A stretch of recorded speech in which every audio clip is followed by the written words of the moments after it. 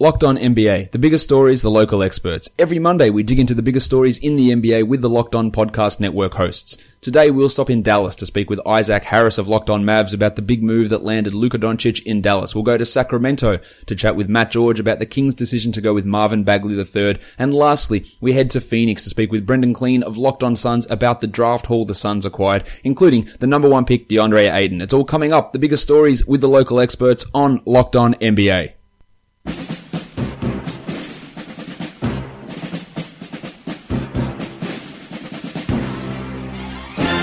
You are Locked On the NBA, part of the Locked On Podcast Network.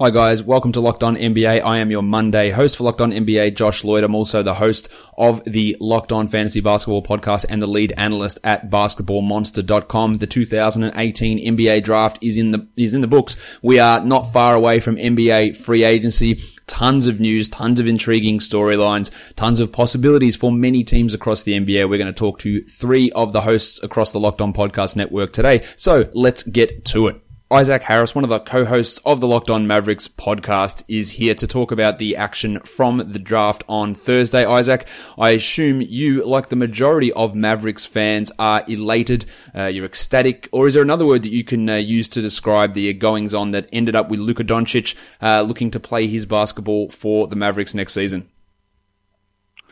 You really can't even put it into words, to be honest. I mean, it became pretty clear heading into the draft that Luka Doncic was going to be their guy.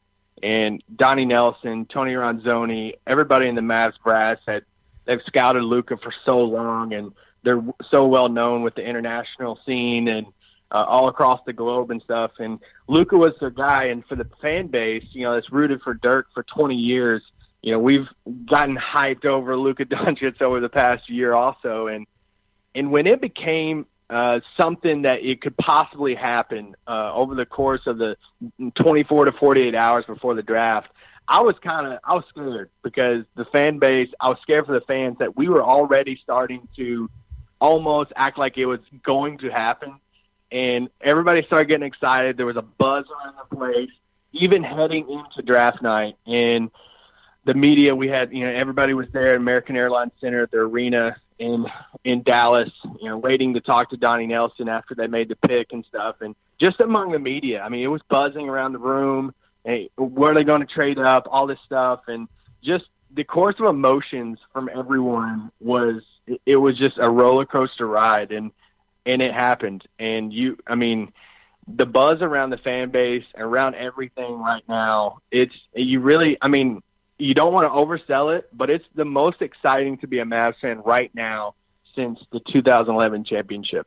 I love it for the Mavs. I love this move. I think that some teams in that top area of the draft, there would have been large sections of their fan base that would have been negative in the Doncic drafting because of their skepticism with European players, which is completely unfounded. But we, as you said, with Dallas and their history with Dirk, and even as recent as last season with the play that they saw from Maxi Kleber, who was able to come in and be a significant rotational piece all season. The Mavs are going to embrace Luka here. Now, they did give up a first-round pick in 2019, top 5 protected in 2020, and then top 3 protected for 2 seasons after that. But the Mavericks, they're a team that probably underperformed their point differential last season, and they are assuming that they're going to be giving up that pick next year. And with moves coming up, and honestly, with the play of what Doncic can provide, they should be well above that bottom 5, or maybe even out of the bottom 10 in the draft. Do you see it that way? Do you think Doncic can have that much of an immediate impact on this team? Yeah, and that's what, it's kind of crazy is I was just talking with someone a few days ago, and they said, you're pretty much getting a veteran. And yep. Doncic has been a pro since he was 15 years old. And, his resume in Europe, people always list it off. But over the past couple of seasons, he's won everything against the second-best league in the whole world, against grown men. And everything. So he's heading into the NBA as a, quote, rookie, but really he's been playing for 3 or 4 years on a professional level. We had Salah Mejri from Tunisia on the Mavericks last year, and he played a year with Luka. and back when Luka was super young. And just the fact that Salah is almost 30 years old, and he's talking to myself and another reporter about how good Luka Doncic was at 15 years old, at 16 years old, and now he comes to the NBA as a, quote, rookie, and he's going to be able to step in on day one. I mean, he's going to have to, time to adjust, and the athleticism, the quicker pace, just everything with that. But he's not going to be your normal rookie. And because of that, and because of the trade, Dallas has made it very clear that we want to win. The rebuild, this ain't a rebuild anymore. Like, we want to win. And you're going to see that reflect with some of these upcoming summer moves. Now, you talk about him jumping straight into the rotation as a veteran piece, almost at the age of 19. And I know you're aware of this, Isaac, but not all listeners will be aware, is that Doncic, while he's billed by some as a point guard and he's a ball handler, but Rick Carlisle said that he's going to try and play him at the 4 at times. And Doncic was able to succeed and played a lot in his time in Europe alongside other point guards. So the fit with Dennis Smith, to me, is absolutely zero concern. Smith had a monster usage last season. Maybe that reduces and helps his efficiency, and having a secondary ball handler there, which the Mavericks tried at times, and Carlisle's been a huge proponent of playing dual point guards, of having those JJ Barea, Devin Harris combinations, and even starting Yogi Ferrell alongside Smith and Barea at times. It's going to fit perfectly, and it's going to actually help Dennis Smith's development. Rather, whereas there's a very small minority of people saying, "Oh, have they given up on Smith already?" Because that's not how Doncic works in a modern NBA or any sort of offense, really. Yeah, and that's what you mentioned, him playing with J.J. Barea last year, Dennis Smith Jr. And, Rick Carlisle started implementing that about halfway through the season and on for the last stretch of the season. And a lot of people, that was kind of a conversation around the arena, is this kind of a nod or kind of a trial to see how Dennis can play off the ball? And it is kind of a worry, and that is understandable, of like, hey, a guy like Dennis Smith Jr. that has always ran the point, has always had the ball, and at all times, how can he play off the ball to somebody like Luka Doncic? But now I think it speaks more to Luka and his ability to, playing off somebody like a Sergio Llull over in, Spain and stuff, and just his resume of playing with somebody off the ball with Goran Dragic, stuff like that. To where he's going to come in, and especially in Rick Carlisle's offense, with these multiple playmakers, with these multiple guys that he loves throwing multiple point guards on the floor and stuff. And we're not drawing these comparisons at all, but when you look how Kyrie Irving and LeBron James played off each other in Cleveland, as far as having like a bigger 6'8" type of playmaker, and then having your point guard too, I think you're going to see a similar type of offensive system kind of built around what they ran in Cleveland. Yeah, I can totally see that being the case. Now, we talk a lot about Doncic, and of course he's the big star, but the Mavs also had 3 second-round picks, Isaac. They selected Jalen Brunson at the start of the second round, then they traded back from selection 54 to get 2 picks off the Sixers, and with those picks they selected Ray Spalding, and then with the last pick in the draft, Kostas Antetokounmpo. I would assume that Brunson, as we mentioned, getting these multiple point guards in, he's going to be that player that maybe they're telegraphing him to be that JJ Barea replacement at some point, just extra guards, extra ball handlers. So he, I imagine, will make the roster. Spalding, I'm not sure about, but the Antetokounmpo pick's an interesting one. I've heard some people positing that perhaps it's drafting him as a play to maybe make the team more appealing to Giannis when the time comes, that he may be looking at free agency. Do you see it that way? Do you see any hope for Kostas making the team, or is he going to be a G League guy, for probably the exclusivity of his career? Yeah, so in all 3 of them, real quick, with Kostas, I love the value pick. We had a pick at 54, like you said, we traded for 2 more, and it's like, hey, let's try to take swings at some upside athletic bigs and see if we can develop them. And Donnie Nelson said right after the draft, Kostas he's going to be a G League developmental type player, and which is awesome. Texas Legends and Frisco, they work so close with the Dallas Mavericks, and they have an awesome relationship, and it's actually a huge benefit because they're right down the road. They're like 20 minutes down the road. So that's pretty cool. And Ray Spalding's a little different. I just spoke to Ray Spalding a few days ago. I was texting his brother today, and I'm a believer in this guy. I think he was one of the sleepers of the draft, and just a 6'10", athletic big at Louisville, kind of came on late, and he's really been working on his shot. His camp was sending me videos of him, of his newer kind of 3-point shot today. And so I'm a kind of a believer in him. He's going to go into training camp and battle with that and hopefully try to make a roster spot, but he'll probably be in the G League. But I was talking to Donnie Nelson the other day from a story I was doing pre-draft, and I was asking him the balance of picking a player on draft night for system fit compared to best player available. And he said, I was raised best player available, and then you build your system off of your best player's talents. And you saw that with the Brunson pick, because you can look at a roster and say, we drafted Dennis Smith Jr. last year at 9th overall. He's our rookie point guard. We still have J.J. Barea. Yogi Ferrell's restricted free agent. We have some other guards. Seth Curry's a free agent. Why would they draft a point guard? And it just boils down to best player available. They admitted on draft night, they said, we had him 20-something on our board. And the fact that he was there at 33, we could not pass him up. And Rick Carlisle said, we can never have enough playmakers on the court. So, yeah, you mentioned it with the J.J. Barea replacement. He's going to come in and learn directly from J.J. Barea how to run those pick and rolls, everything in the system. I expect him fully to be on the roster. I don't think he's going to be a G League guy at all. I think it could speak to their free agent plans with a Seth Curry or Yogi Ferrell. So, yeah, I expect him to be on the roster for sure. Yeah, so that's going to be interesting to see how Brunson and how all these other guys, of course, along with Doncic, works out. If you want to hear more about the Luka Doncic selection, how it's going to fit in, Locked On Mavs is going to have you covered all throughout the off-season. Isaac, thanks for jumping on Locked On NBA and talking about what perhaps was the best draft in the NBA on Thursday for the Dallas Mavericks. I appreciate it, Josh. Thank you.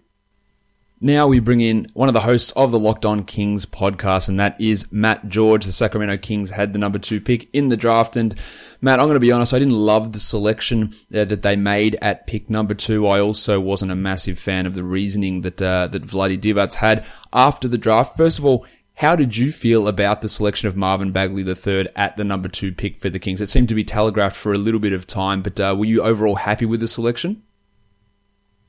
Well, I'll tell you this, you could fit in right away with the majority of Sacramento Kings fans, or at least the vocal majority of Sacramento Kings fans on social media who are right there with you, both with Vlade's reasoning and with the selection overall. Me personally, I have been branded an optimist in Sacramento, and I'm actually quite proud of that title. Not a blind optimist, but an optimist to be sure. Marvin Bagley was not my first choice. I would have taken Luka Doncic. I believe his resume, his pedigree, and his success over in Europe is more than enough to warrant a top 2 selection. That being said, I was not low on Bagley by any means, and I can understand Vlade's justification along with my own justification for why the Kings would take Bagley. Marvin Bagley is considered to be one of the top offensive prospects, if not the most NBA-ready scorer in this draft, at least in the lottery, or who is expected to be available with the top few picks. The Sacramento Kings were last in the league in scoring last year, so clearly plugging that scoring hole was a definite concern and something that Vlade and the Kings were willing to address.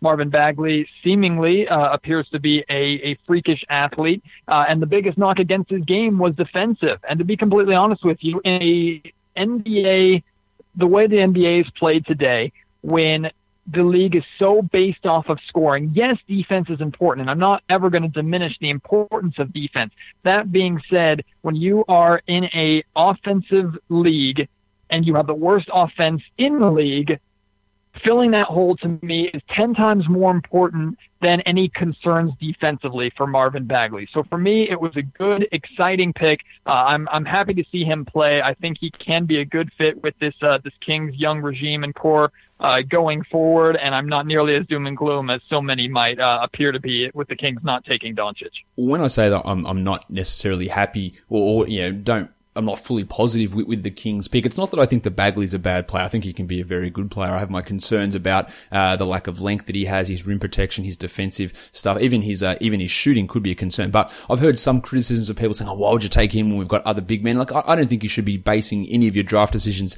on the presence of Skal Labissière or Willie Cauley-Stein, for as solid as they can be. They're not foundational type pieces. And if you really believe in Bagley, then that's the move that you go. And I assume a lot of Kings fans do have that common sense approach, saying, yes, we're not drafting, I'm not happy with the pick because we've got Cauley-Stein. But the curious thing to me was the reasoning of Divac. And as you said, a lot of Kings fans are quite disappointed with some of that reasoning. And if, for those of you who don't know what we're talking about here is if Vlade said he didn't want to go with Luka Doncic for a couple of reasons. He said that Bagley was a better prospect and better player, which I guess is debatable. That's in the eye of the beholder. But he also said we don't want to select Luka Doncic because we don't want to take the ball out of De'Aaron Fox's hands. That was the report that was coming out, which to me, given the current state of the NBA, is absolute nonsense. Doncic plays extremely well with another ball handler.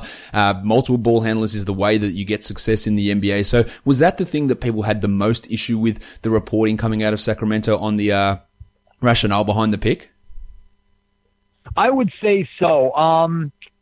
My address to that, or the way I would counter any concerns with that, is this. Luka Doncic is a extremely talented prospect. I already talked about his resume, what he brings to the table. And like I said, if I was in Vlade's shoes, I would have taken him just because I believe he was the best player available at that position. A lot of Kings fans had issue with, they feel that the Kings front office made a decision based off of biggest need instead of best player available. When you're a team like the Kings that doesn't have an established star and you're picking number 2 overall, it seems clear that going best player available is the right decision.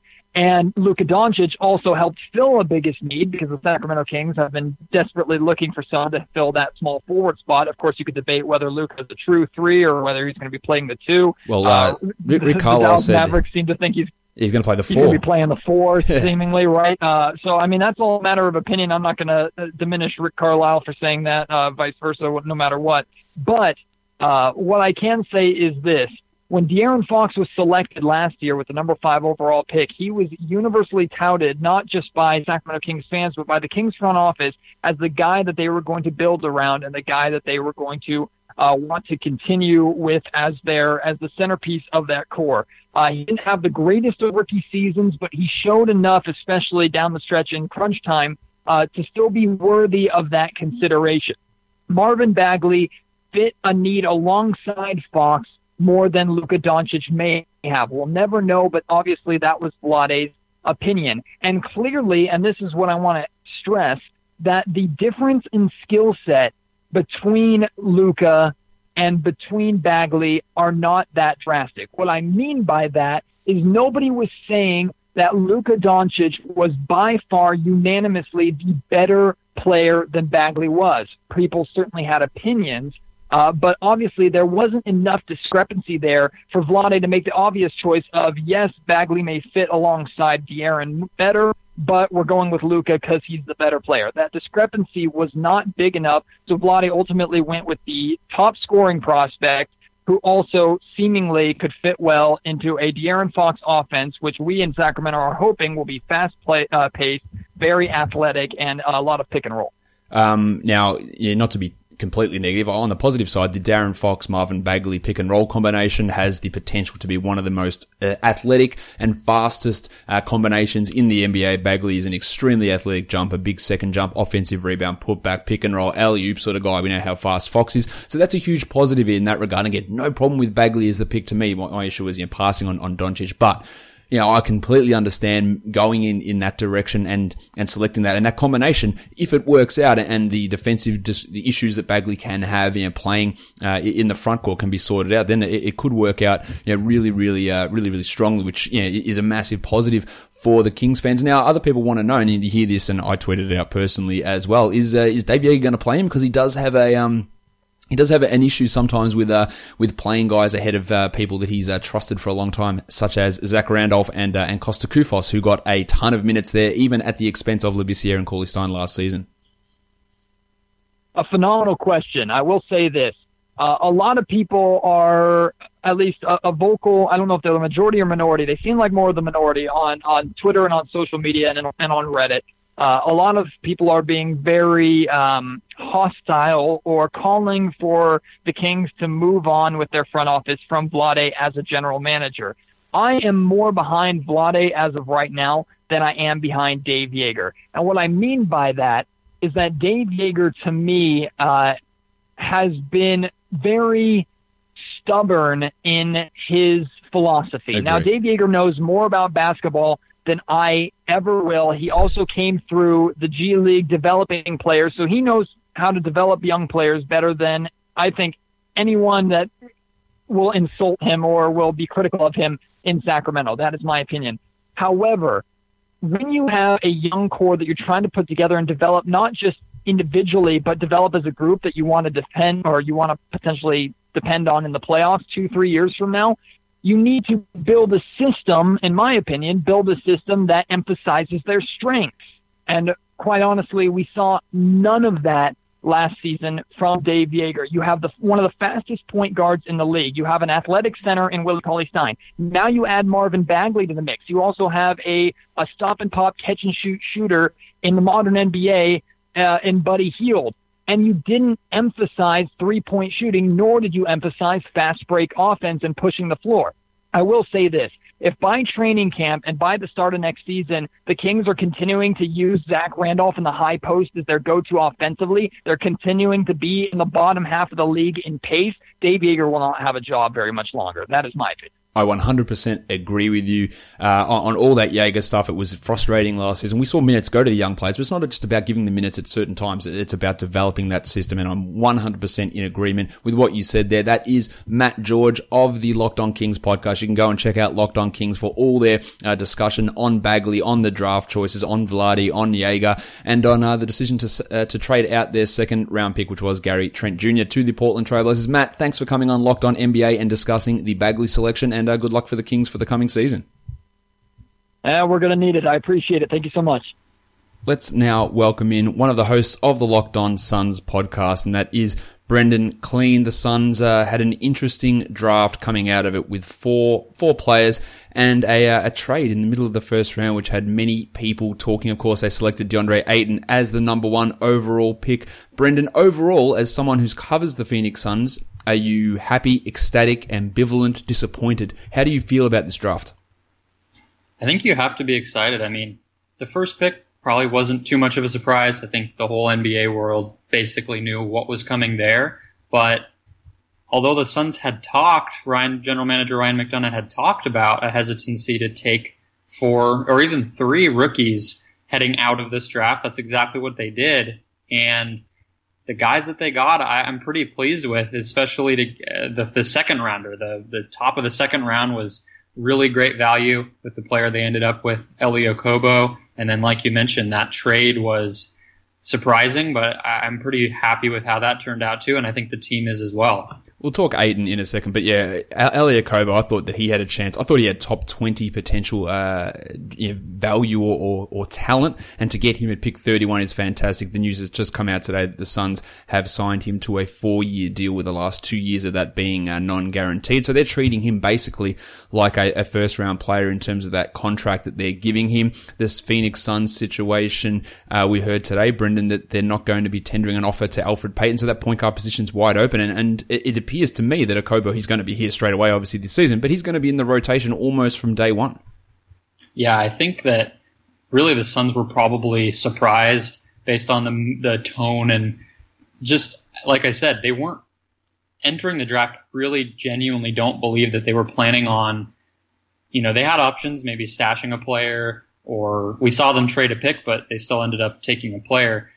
I really don't think that they were planning on having 4 rookies, so I think it was the fact that Okobo fell to 31. They had him in for a workout. He said, and the assistant general manager, Pat Connolly, said that day at the workout that all signs were pointing toward him playing here next year. I think that they liked that. They wanted a guy that was going to be able to come in. They didn't have a point guard, so they're able to give him those minutes. And like you said, they locked him up. He was the first second rounder to sign a deal. They got rid of Peyton's qualifying offer immediately. So, yeah, I think that they're really excited. I think that's one of the reasons that they were the team to pick him. I think a lot of the teams late in the first probably didn't want him to come over right away. So they're going to give him the opportunity, and we'll see how that goes, I guess. Well, let's talk about that trade now. It appeared like at pick number 16, the Suns were ready to take Dante DiVincenzo, but then they reversed track on that, and they made that selection of Zaire Smith, who they then traded to the Philadelphia 76ers in exchange for Mikal Bridges.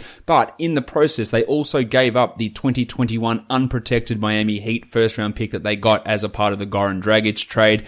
Now, that draft pick I think the key portion of that, look, and Miami might be good, they might be average. We know that they're not a big rebuilding team, but that draft pick, Brendon, is looking like it's going to be the first draft where high school players are able to be taken. So in terms of the upper end of the draft, there's the potential that you're going to get all the freshmen from the 2020 college season, plus all the high schoolers from 2021, making it almost like a super draft in terms of the elite type of talent that's going to be available, which to me makes it somewhat of a questionable trade, especially if you don't necessarily see a large difference between Smith and Bridges. Now, from your perspective and from the Suns' perspective, do you like what Bridges can do as a floor spacing defensive wing player? Or is that price of giving up that pick a few years in advance when we don't actually know what it's going to be in a potentially loaded draft too much to bear?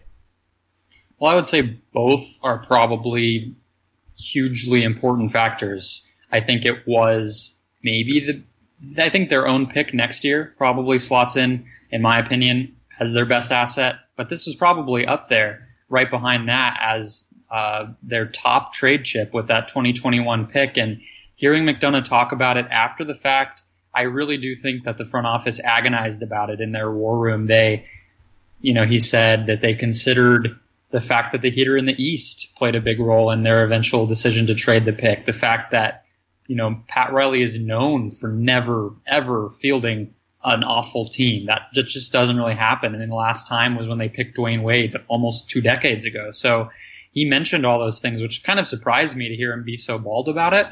But I think at the end of the day, the trade fit both teams' priorities because the Suns walked away with a player, like you mentioned, who has a pretty perfect fit and probably will contribute right away next year.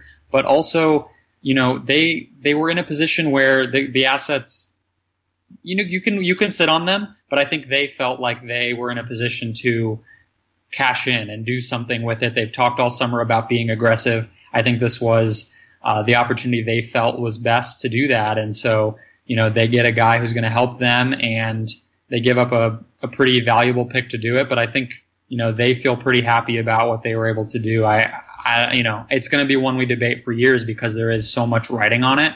But, at face value at this point, I think you can at least make sense of it.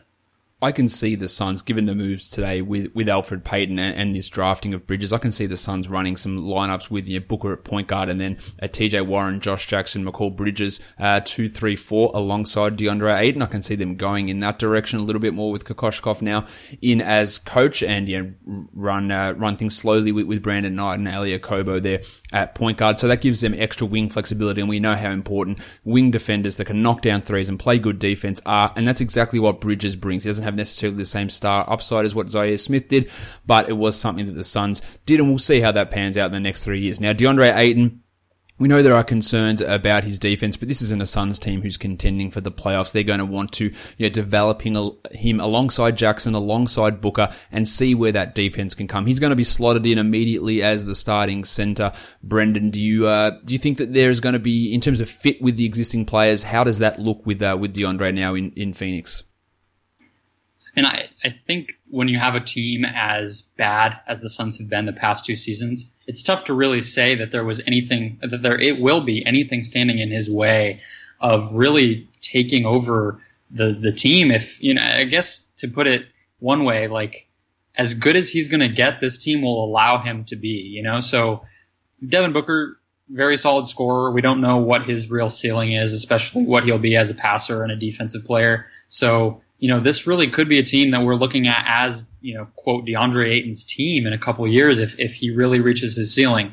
Like you mentioned, big concerns with his defense, as well as obviously when somebody has so much offensive potential, it's still crazy to expect them to get there. So you're talking about the very best players in the league that he has the potential to join, but it's no given that he'll reach that potential. So he has his work cut out for him, but I think he also has as much control of this team as he wants. And they needed a center, they needed scoring, they needed floor spacing, which I think he'll be a better option for than any of the centers that they had on their roster. So you obviously can understand it from the Suns' point of view. It's not even necessarily a safe pick with how much skill he had, but it just made so much sense from the start.